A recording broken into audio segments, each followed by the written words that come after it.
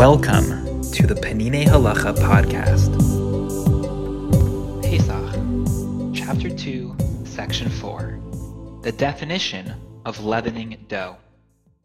As we have learned, the difference between bread and matzah is that the dough used for making bread has undergone a leavening process, resulting from the fermentation of ingredients within the flour that have come into contact with water.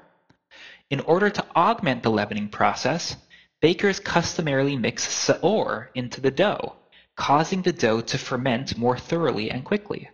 However, even without the leavening agent, if dough were left without kneading, it would ferment and rise on its own. Therefore, when preparing matzot, one must work quickly to ensure that the leavening process within the dough does not begin. As long as the dough is in motion, being kneaded, it does not become chametz. Even if the kneading were to continue an entire day, the dough would not become chametz, since kneading inhibits the leavening process.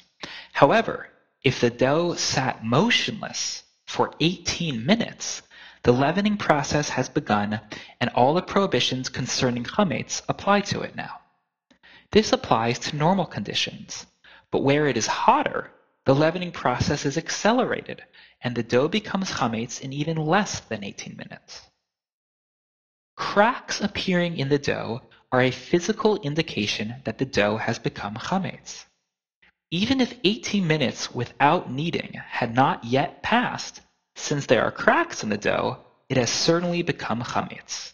Apparently, conditions were warm, and so it took less time, less than 18 minutes, to become chametz.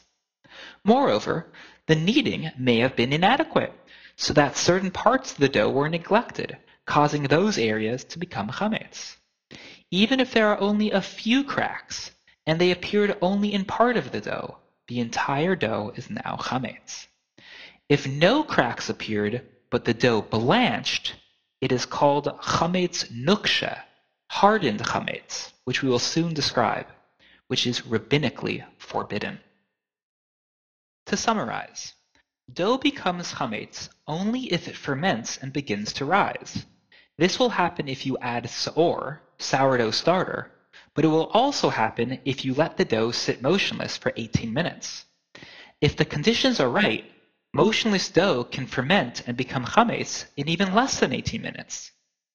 If any cracks appear in the dough, you know that it has begun to ferment and that it is now chametz, even if 18 minutes have not passed. If the dough blanches, it is chametz nuksha, or rabbinically prohibited chametz. A few ideas from the footnotes. First, there is another important way to tell if the dough has leavened and become chametz. If you see that it has literally begun to rise. In the majority of cases, if you can tell that the dough has risen, it is now clearly chametz.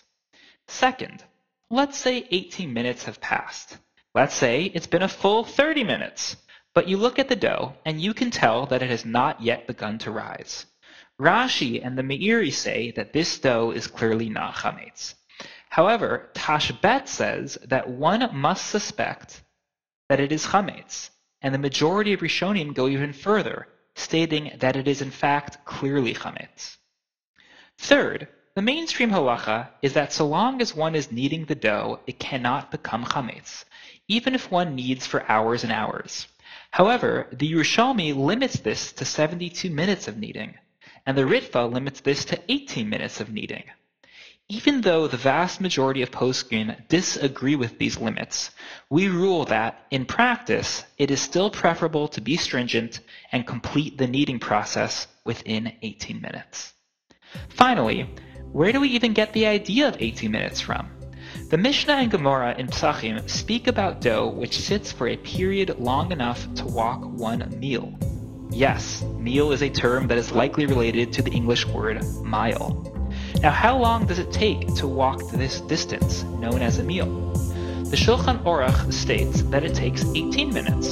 Rambam and others, however, are of the view that it is 24 minutes. Though 18 minutes is a typical halacha, according to the Bir halacha, in situations of great monetary loss, one can rely on the lenient view and use a standard of 24 minutes. The Penine Halacha podcast provides English audio of Penine Halacha, an exceptional work of halacha by Rav Eliezer Melamed Shlita. The English translation was overseen by Eli Fisher and Koren Publishers. These texts are available for free online, and beautiful printed volumes are available for purchase.